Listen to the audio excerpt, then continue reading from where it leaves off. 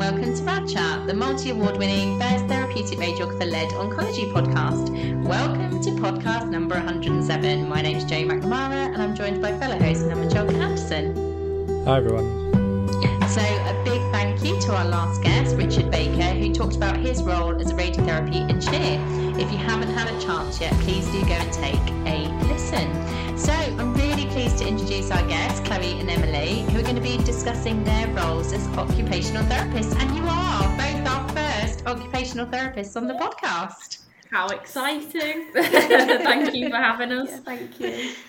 Oh no, we're absolutely privileged to have you both on, and we've been really excited to have you come on and talk about your roles. So I'm going to start with you, Chloe, if that's okay. Do you mind kind of introducing yourself and telling us a little bit about your career pathway? Yeah, so my name's Chloe. I feel like I'm just so used to saying that when we see patients as well. Yeah. Like, hello, my name's Chloe. So I qualified in 2018. So I've been working for about 5 years now, which just seems crazy. It's gone so quickly. I went to the University of Liverpool. So was up here for 3 years, went back down to Essex to work again. I did a bit of like physical rehab work for about 2 years, and that was really interesting. I think normally people tend to go for rotations, but I went straight into a static post, which is fairly unusual, but worked for me at the time, so did that. Then moved up here sort of post-COVID, did similar sort of work, and then went on to general med in an acute hospital, which was quite different, really, really interesting, really varied. And then I started here in an oncology post at Clatterbridge, February just gone. Did you always want to be an occupational therapist? So initially I wanted, this sounds really weird, I always wanted to be a teacher. Did my work experience as a teacher, now have the most unreal respect for teachers. It wasn't for me, but work experience was great, wasn't for me. Went into sixth form, absolutely no idea what I was going to do. Did like an online like skills quiz, sort of similar, you know, the sort of stuff you do when you don't know what you're doing with your life, basically. Came up with OT, never heard of it before. Looked into it, fell in love with it, did a bit of work experience at the local hospital, and yeah, the rest is history. And Emily? So I think I'm probably going to echo a lot of what Chloe said. I think for some reason we've had very similar, if not exactly the same career paths. Follow each other. I know. So I graduated from the University of Liverpool as well in 2019, so a year after Chloe. Unfortunately, I have not worked in the NHS prior to the pandemic, so I call myself like a COVID occupational therapist. So I don't know what it's like to work not in that environment now. I went straight into my acute hospital rotation, so I have some stroke experience, some orthopedics, and then all of our general medicine, general elderly care rotations. So I did that for about 3 years before deciding I wanted to do something static and specialised. So I started my current post here in January last year. So I've been here between a year and a half, 2 years now. I can't believe how quickly that's flown. I also, like Chloe, didn't really know what I wanted to do when I was at school, so I just picked a variety of different A-levels just to keep my options as broad as possible. Unfortunately, I had such a brilliant teacher in sixth form who kind of used to have monthly meetings with all of the students just to see what career path they were thinking, and I was like, Mr. Andrews, I don't know what I'm doing. And he was like, I have a good feeling that you would work so well as an occupational therapist. And I was like, I don't know what that is. He was like, just go to an open day, see what you think. And I think it clicked from there. So I went straight into uni from sixth form. So yeah, and I've been qualified now for about 4.5 years. So yeah, excited to see where the next 40 years take me. Chloe, just reflecting on your teaching experience, how would you explain occupational therapy to our listeners?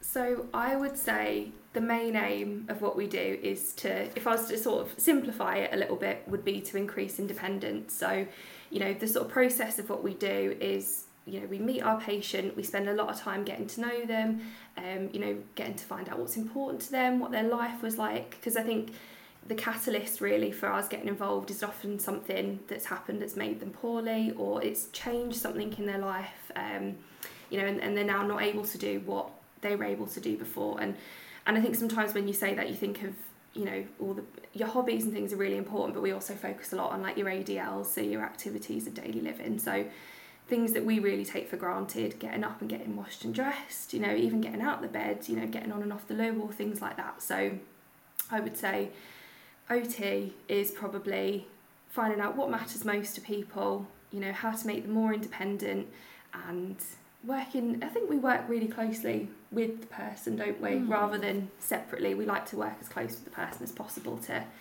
make them as independent as possible. A lot of people confuse occupational therapists with focusing very much on getting people back to work. Yes. Oh my God. Occy Health. We're not Occy Health. I think I've had 3 phone calls today asking for me to sort someone's blood for their Occy Health appointment. I'm like, nope, I'm occupational therapy, not occupational health. I think it's the same wording, isn't it? It can be quite confusing, and I don't think our role and our job's advertised that well. So I think we've been doing quite a lot of work here over the last year or so, haven't we, to try and promote what we do and teach people the whole wide range of things that we can do, and also tell them what we don't do. Yeah. Help clarify. Fill out occupational health forms. Yes, exactly. I definitely have some amazing friends who are occupational therapists, and I'm always in absolute awe of the work that an occupational therapist does. What does a day in the life of an occupational therapist look like? I think it varies every day, really. I think we have such a wide variety of patients here, that each day looks quite different. We're mainly ward-based here, so we've got 5 different wards. They're all kind of a different speciality. So we've got a stem cell transplant ward, a haematology ward, a head and neck ward, and like a solid tumours ward. So they're kind of grouped in specialities, but we have a whole wide range of patients here. And a lot of them are here for lots of different lengths of time as well. So some people are in and out within a couple of days. People are here for their treatments, their chemo or their radiotherapy. And then we have kind of like our long-term rehab patients. So a lot of the ones that are coming in for their stem cell transplants can often be here for months. So we kind of get in as early as we can and try and figure out what goals they've got, what they want to work on. And see them through that journey while they're having that treatment. So I guess on a day-to-day basis, we work quite closely with our physiotherapy team here. So often we'll go with 1 OT, 1 physio, and go and see our patients together. So we could be, what have you done today? You've took someone in the kitchen. Yeah. We do a lot of different cognitive assessments. I took someone over to WH Smith to go and do some food shopping yesterday. It's a whole load of things. We do a lot of much good quality meetings. Food from WH Smith. I was thinking that then. Do you know they wanted cheese and crackers? They have like those Branston pickle, like what are they called? Like Lunchable things. We went on the hunt for them, so. That's what they wanted to do, so that's what we did. Yeah, and it's so nice. I think that's what's really lovely about, OT and oncology, is that we get to spend a lot of time with our patients, and I think that's really, really lovely, because in other posts, we've both worked in pretty much the same job, didn't we, before, where it's really acute, it's really fast-paced, so we kind of see the patient, sort of do our assessments, and then they go, whereas here we get to really build up a good relationship with them, and I think that that really affects how well they do, and it's just lovely. Yeah, and I think that's part of the reason why I wanted to work in oncology, because I felt like this patient group were the people that were most appreciative and the most engaged and wanting to get the most out of their therapy and their treatment whilst they're in hospital. So I feel like they're a lot more engaged here with us than maybe in other places. We do a lot of work with them and their families quite closely to get them ready to go home, whether that be looking at bits of equipment or adaptations we can help them to do in their homes, look and see if they need any extra support when they go home from kind of different community teams, carers. I feel like we do so many little bits of everything. It's just a whole range every day, isn't it? No 2 days are the same. No. And I think, like you were saying about the patients, we get really sad when they go home, don't we? Oh my gosh. It's like but we always say, we're like, as much as we love having you here, we never want to see you again. Don't come back. Therapeutic radiographers say the same.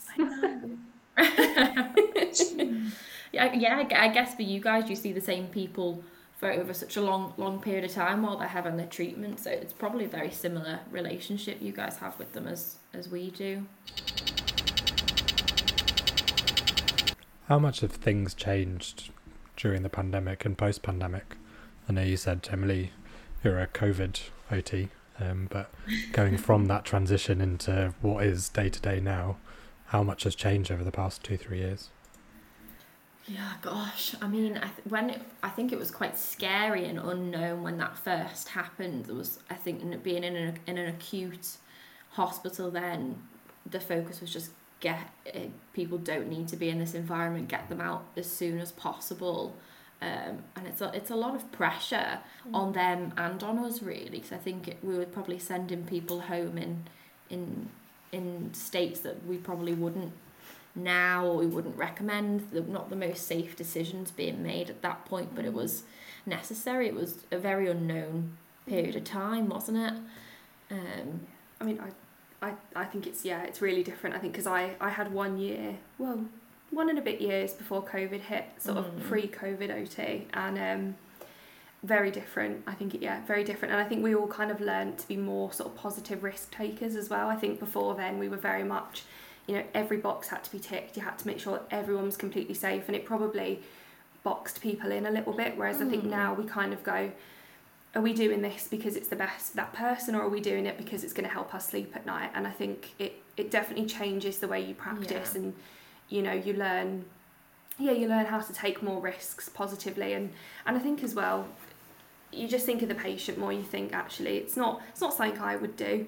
It's not maybe the decision I would make, but it's what they want, and that's how we'll get them home. And I think that fits here as well. I think because of the nature of our work, sometimes we have to make those difficult decisions and say, it's not what I would do, but it's what you want, and that's what matters to you. So I think in a strange way, COVID's really helped my practice, because before I was very much no, you can't go home, we haven't done this, we don't know if this is going to work, and whereas now I'm a lot more chilled out, I think. Yeah, and I think working here as well as in the pandemic, I think we think a lot more about mortality, and these patients we have here are very aware that their time may be limited depending on kind of their diagnosis and their prognosis and things, and I think it really gives them time to think about what's most important, and if for them being that whatever's most important to them is being at home, then that is what we will do, and we will do it as quick as possible. It's not about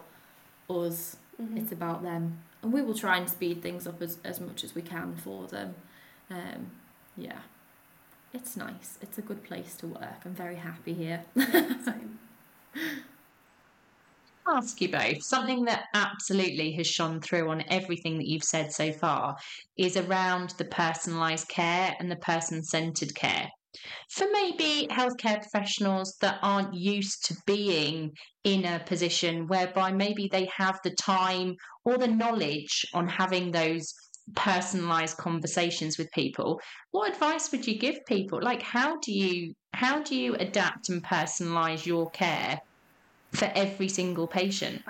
I think as if from an OT perspective, we're taught in uni, aren't we, like personalised, therapeutic use of self. So that's kind of what's drilled into us to do. But I think the best way I'd say for someone else to look at it is, obviously you have to keep that patient and sort of professional barrier up, and I get that, but you also have to think, well, actually, if this was my mum, or this was my nan, or how would I like them to be treated, or even if this was me, how would I like someone to speak to me, especially I think in difficult situations. when it can be a little bit awkward. I think sometimes the best way I would say is think, what would I want someone to say to me right now? And, you know, I think that really helps build that sort of personal relationship, is just forgetting that person is a patient and actually they are a person and they have a family and they have a life outside of this. I think that really helps. Yeah. And I think we're lucky as occupational therapists. I think we get a lot more time than the nurses and the doctors to just have a chat with them and spend time getting to know them. And I know our bosses, no matter what the waiting list looks like, if that patient needs us to be with them for 2 hours, that's what they need, that's what they can have. And I think, as you said, treating them as a person, not a patient, and just getting to know them. So I will make the utmost effort I will know all of their children's names, their husband's name. I have their house memorised in my head, their pets' names, just so that you can talk to them about things that aren't just their cancer and why they're in hospital. I think they build quite a good rapport with us, and I think they trust us, which is, I think, helps achieve better outcomes for them in the long run as well. So it's just... Yeah. And I mean, I always say as well, you can't be, if you know, going back to OT, you can't be an OT if you're not nosy, because we are the nosiest professions out there. Because as soon as we meet someone, we're like, so where do you live? How do you get in your house? You know, what size is your bed? You know, and it's, you know, I think we're just used to it. But I think sometimes I step away from it and I think these are really personal questions we're asking people, and I think we just you be a little bit nosy. Can I ask? Do you go to IKEA and think, oh yeah, that patient, that bed would be perfect for them? Yes. I feel like this is what you do. You probably walk around IKEA and think, that'll be good, that's not good. Yeah. Definitely. I think as soon as I started my degree, I was like, Mum, if anything happens to you to this house is a nightmare. I'm like, you're never going to be able to get in all those stairs at the back. I was like, that bathroom's awful. Definitely. I think you see people in the street, you're like, oh God, I wouldn't give them that walking aid. I think they need something different. Or you can't... You see a Zimmer frame on the pavement and you go, you want to go up to them and go, please stop, please. That's for indoors. So then, I suppose, building on that, how do you not take this job home? Because you must see so many different people for long periods of time, you know, in good flexibility, health, how they can manage ADLs, suddenly they can't, or you see them later on when they come back for palliative or end-of-life treatment.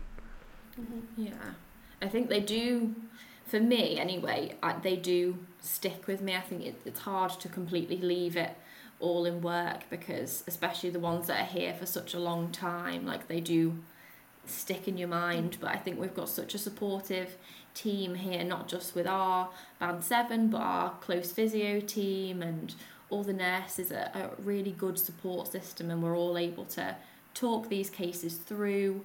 If we feel like we need someone more senior to go and see someone with us, just to take some of that emotional burden away, everyone's happy to help out and join forces.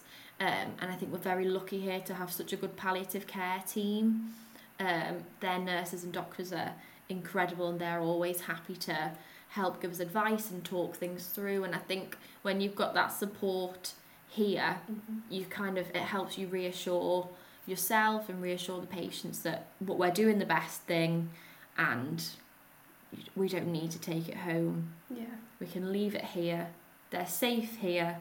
No one's being rushed out of hospital. It's I think the thing is as well, the way I kind of look at it, because when you tell people where you work and what you do, people always go, oh, I don't know if I could do that. But I think the way I kind of look at it is that, you know, whether it's blunt or not, cancer happens, and it can happen to anyone, and it happens all the time. And I think I would rather be on this side of it and know that maybe I've helped someone, or, you know, I've done something to make a difference in people's lives, whether, you know, the time they have left is short or not.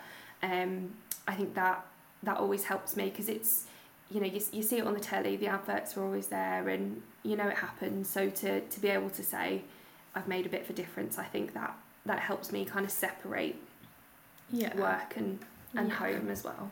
And I think always asking them what their kind of end goal is and what they're aiming for while they're here and while they're working with us always keeps a good focus in our mind. And even if we've had a bit of a rough day and it's kind of emotionally toying with us. We know we're one step closer to achieving that, and they appreciate us being there, and vice versa.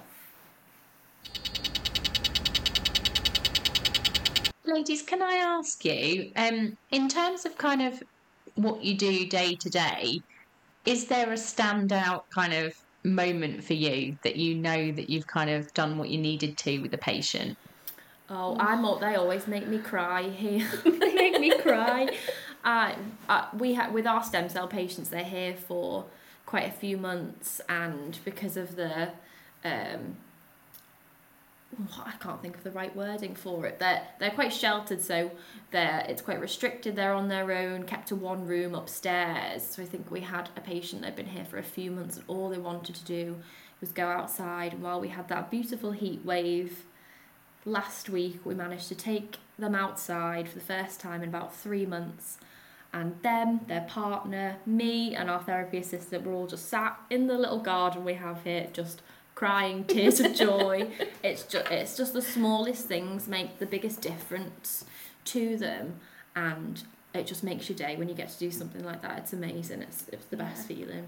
And I think that's probably, I would say the same. The patients we have, the stem cell patients are here for the longest time, and often when we first go in, and they're struggling to even get out of bed, and often quite upset, and we always say, we're so confident that in a couple of weeks, we'll have you making us a cup of tea, or we'll have you in the gym, and I think when that actually happens and you can see that, and people look at you and go, I never thought I'd be able to do that again. And I think it's just the loveliest thing. And it's just, I think sometimes it's not even what people say, it's just people's faces, because sometimes we get these sort of the old fashioned gentlemen that won't turn around and go, oh my god, that was amazing, which we get sometimes with the other people. It's just, but you can see it in their face, can't you? And it's just and I think a lot of it's their family as well. I think they're looking at it from a completely different perspective, and sometimes these patients can't see the progress they've made, and we have a lot of their families that record things and take pictures for them throughout their journey, and it's nice for them to have those moments of clarity and see that those improvements, and knowing they're one step closer to getting out of here or achieving something they want. It's lovely. Hi everyone. So we wouldn't be able to do what we do without some sponsorship and help from some amazing people. So we've just got a short advert here coming up, just so that you can hear some of the products from one of the sponsors that have supported us right from the start. We have an incredibly exciting time at OSL at the moment, with new products within our portfolio coming to the market.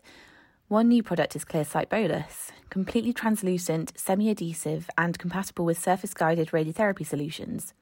Another product is the IBA Microwave Proactive System, the only commercial prospective risk management solution for radiation oncology. You'll find much more information about this on our website. If you would like to browse our products, please go to our website at www.osl.uk.com, or if you would like to speak to us, please call 01743 462 694. As an occupational therapist, you will be working with a very wide multidisciplinary team. How do you ensure that your role doesn't encompass other people's roles, and that maybe the patient is suffering from lots of healthcare professionals giving lots of different pieces of advice? I'm just thinking about prehabilitation and rehabilitation pathways and things like that. Occupational therapists are absolutely core, but I'm also thinking, because there's such a massive impetus now on prehab and rehab within oncology, and nutrition, psychological interventions and things, how do you ensure that everyone's singing from the same hymn sheet? Yeah, I think it's a big challenge, I think, in hospital, because I think there's such a lot of overlap in the core of a lot of the different therapies we have here. I know there's some overlap between ourselves and the physio, so sometimes it can feel like the patient's having the same conversation with so many different people, and you don't want to be that person that's going in and asking them for the 4th time that day, like, how they are, what were they doing at home before. And I think we've developed quite a good communication system here.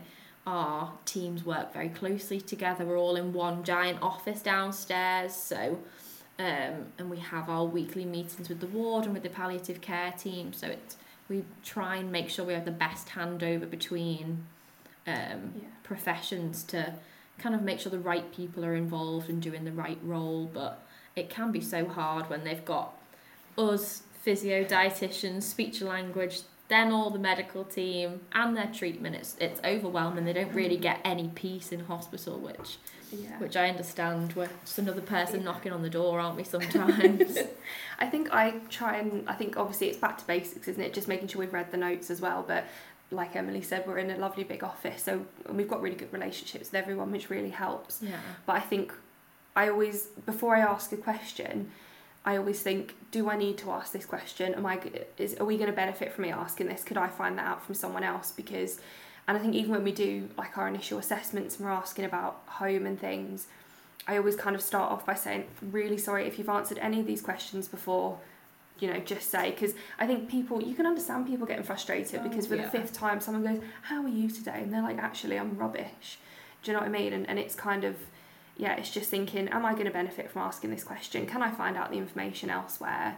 As long as, obviously, it's nothing that's sort of going, you don't need the patient's opinion on, but I just think, the core of it is that we've got a really good relationship with everyone, with all the different teams here. The MDT, I think, is really good, isn't it? And I think it's easier with us being in a slightly smaller trust.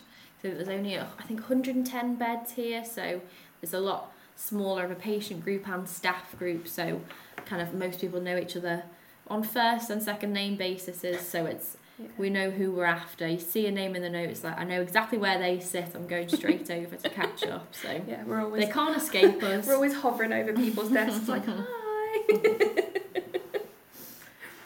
Am I right that you're also dual trained in mental health? How does that work on a day-to-day? Yes. So I think, are we the only therapy profession that's dual qualified? I think we are. I think so, yeah. So in university we're given a whole range of placements. So we tend to do half physical placements, so in hospitals and in the community, and then half mental health placement. So I know for me, I did an eating disorders placement, and then I did a high secure placement in like a prison service. So the complete opposite end of the spectrum to this. And although we don't have the exact same resources here in a physical setting, I think we still utilise quite a lot of those skills, and that's kind of where our initial conversations come into this, because we want to know what these patients are interested in outside of being a patient, what they like to do, what their goals are, like how they feel, what their mood is like, and I think it links in quite well with our cognitive work, kind of thinking about their memory. Are they orientated? Can they recall who's been to see them today? Do they know why they're in hospital?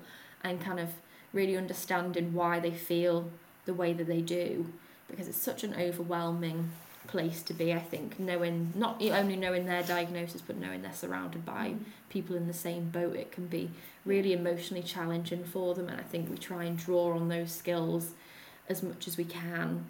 And I think we've got a great psychology medicine team here as well, who are always happy to see patients with us if we need as well. So definitely. I think maybe we know to ask a few more difficult questions that others might not think of sometimes, which is a good skill to have. And I think it sort of helps even in situations where I think, the whole process of being diagnosed with cancer and going through treatments and things like that is really scary.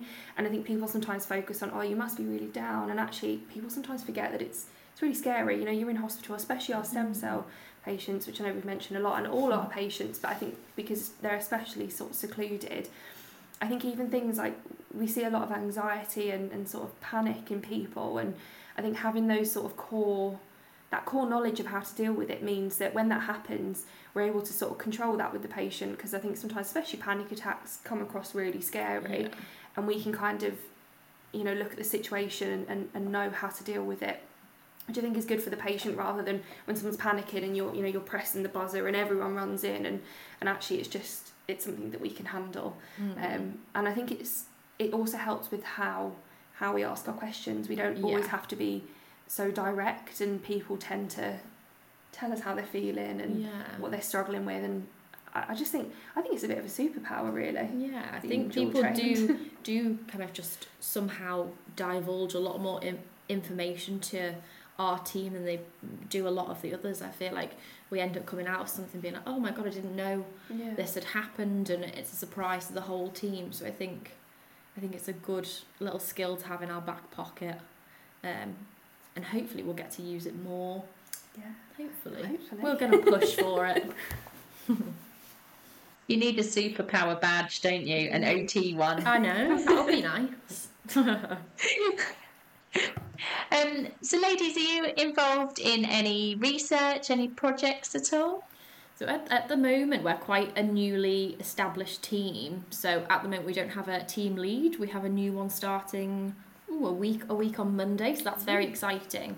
So we're hoping over kind of the next 6 months, we're going to have a good few new services set up within our team. So we are hoping to have an outpatient service up and running. So we would have a clinic here where people would come in for face-to-face appointments with us to look at some more complex issues that they're having at home, a lot of anxiety and fatigue work, more complicated long-term issues that don't mean they have to be in hospital, but I think it's a bit of a gap in the market for our oncology patients that are in the community that don't necessarily need to be in hospital. And as you mentioned before, we are hoping to set up a prehab service as well alongside the physios and the dietitians and things to kind of get people in the best shape possible to come in for their treatment. And then we're also hoping to set up CAR T therapy here. So I think the hospital is in the middle of getting its kind of foot in the door with getting CAR T therapy happening here. So we're going to be involved in setting up kind of prehab services for them before they come in for that treatment as well. So it's an exciting time to be at Clatterbridge, I think. We've all got so many ideas, I think, because we've been doing our sort of in-service training, and we've all taken turns sort of bringing something to the table. I think we've all got our own little niches that we really want to work on. So I think once we get our team lead in and we can kind of focus on that, very exciting. I'm thinking this time next year we're going to be in a completely different position. I think that's exciting, and I think it's going to make our days even more different than they are today, because we'll have an outpatient day, a prehab day, inpatient days. It's going to be all over the place, but it's exciting. I think they're positive changes for us and for the patients, so we'll see where things go, but it's good. Looking positive. Yeah, you'll have to have us on all over again so we can tell you how great we are. Definitely. I feel like your new team lead doesn't know what's coming and they're not even started yet. I know. Forget trust induction. This is what we need now. Don't put this out until she's actually started.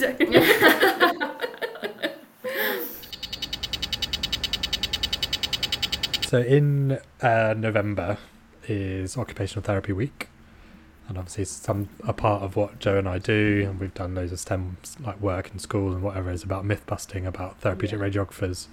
What do you wish the general public knew about occupational therapy, and what are some of the misconceptions? I mean, so many things. Yeah, so many things. I think obviously, the first one we initially said was obviously we're not OccuHealth, so that's probably the main one. But I think people that know a little bit about OT kind of really put us in the bracket of kind of pretty much the same as physio. So we work so closely with our physio friends, and they're amazing. I think OTs and physios do kind of go hand in hand with each other, but we really are so different. And I think people see us on the wards and we go and see patients together and it looks like we're doing the same thing, and actually we've both got completely different things that we're looking for. Even things like helping to get someone out of bed, so the physio's looking at sort of muscle strength and movement, and obviously we look at that, but what we're sort of thinking of, okay, how can we help this patient do this? What can we provide that's going to make this a bit easier and make them a bit more independent? So I think that's probably one of the biggest ones really, and I think it's difficult because in some settings obviously people are blended, so you'll have OTs that kind of do a bit of physio work and physios that do a bit of OT work. So I totally appreciate it's not as easy as, because you might go speak to an OT tomorrow that does do some physio bits. But I think that's probably the biggest one for me, is that yes, we're similar, but we are not the same at all. Mm-hmm. And I also think, because there's so many different teams of us, so I think the OTs that work in the community, and particularly the ones in social services, are the people that can look at getting people wet rooms and stair lifts and doing big crazy things to people's houses. And I think people come into hospital and think, oh, they'll get me that, they'll have it out in 2 days for me, and then we're kind of having to broach that with and be like, actually we can't do that. Like, there's a whole different process that you'd have to go through in the community to get that sorted, and not everyone's eligible for it. So I think there's a lot of more education that can be done for patients, and I think for the general staff population, to understand exactly what we do and what the limits to that are. But I think we're on our way. We've been doing lots of promotional work, and as you've seen, we've been sending that video out nationwide.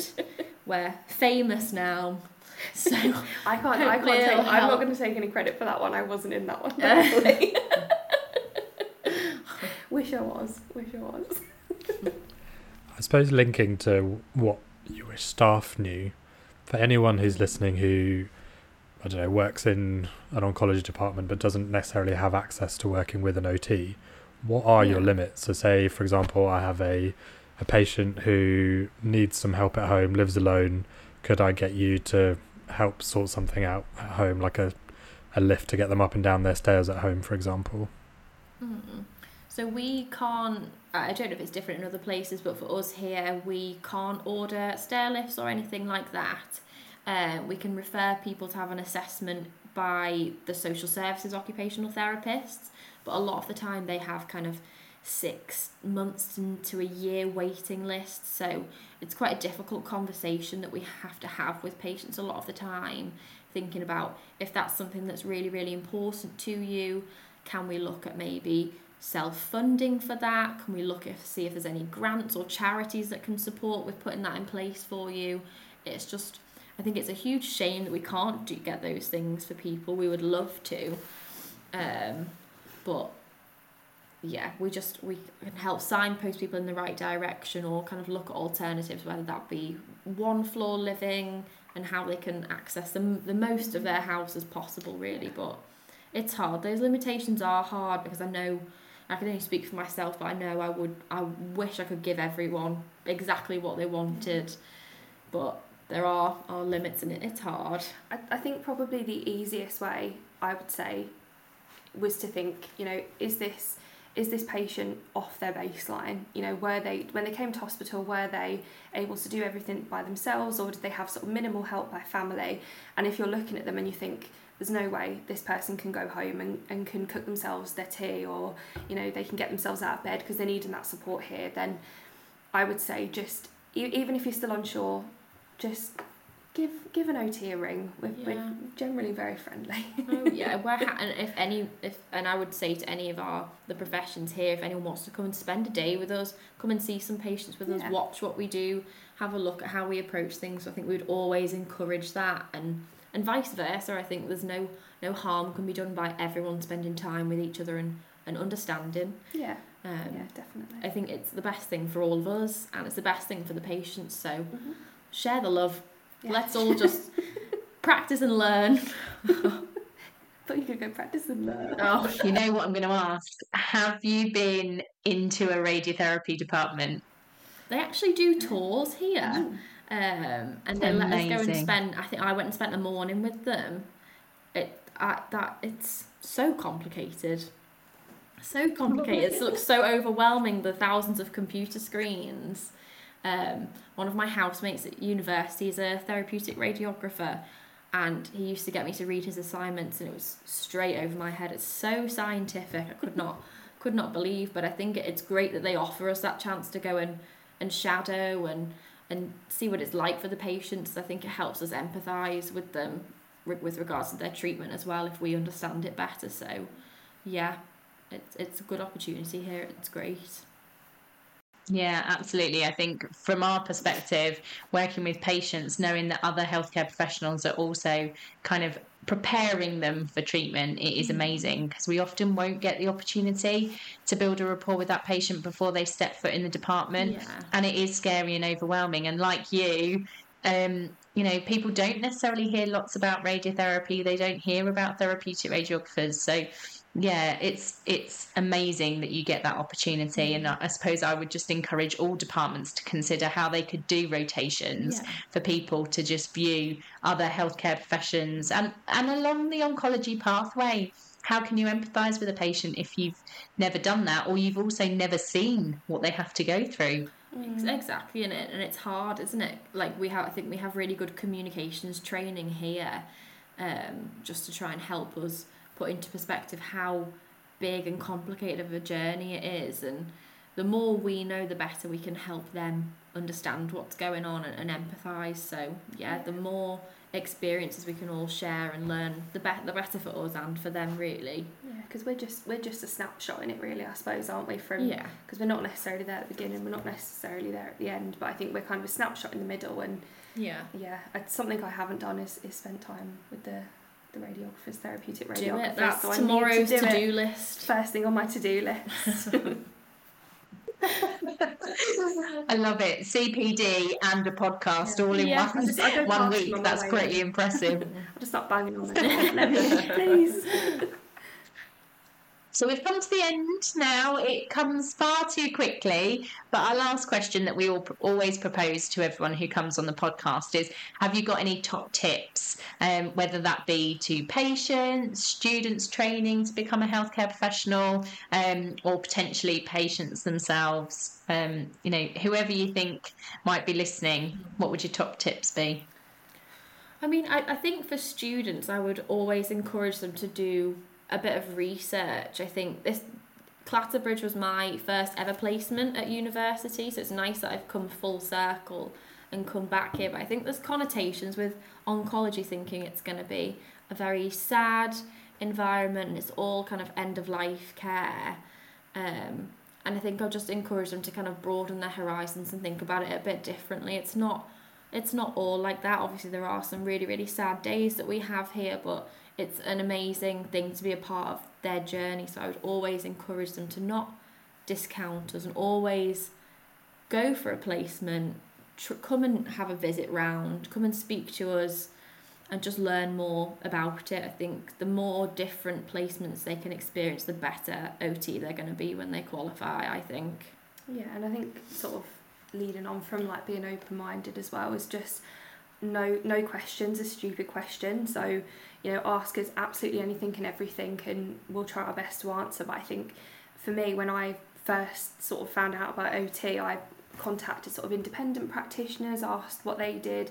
I did some work experience at the local hospital, and I think with the way the NHS is at the moment, it's not necessarily something that people, I would say, are as drawn to working in as what they were before. So I think it's really important to just be super open-minded, ask lots of questions to whoever you can, and I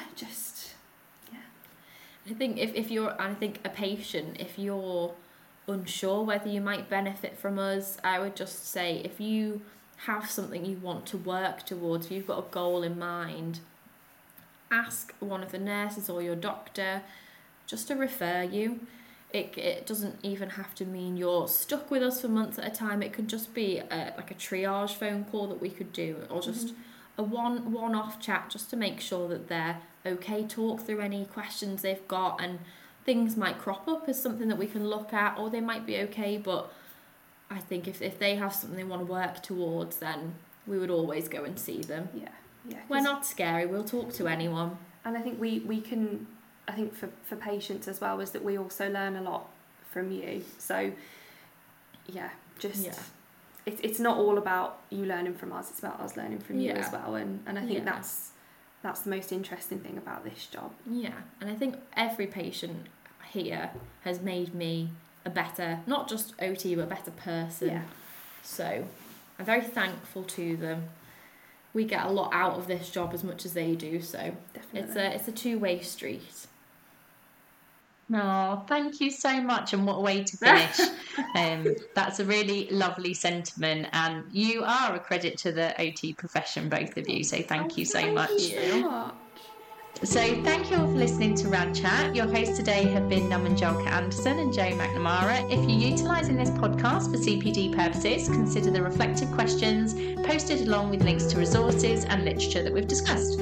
To receive your accredited CPD certificate, please complete the Google form linked with this podcast episode. Thanks everyone.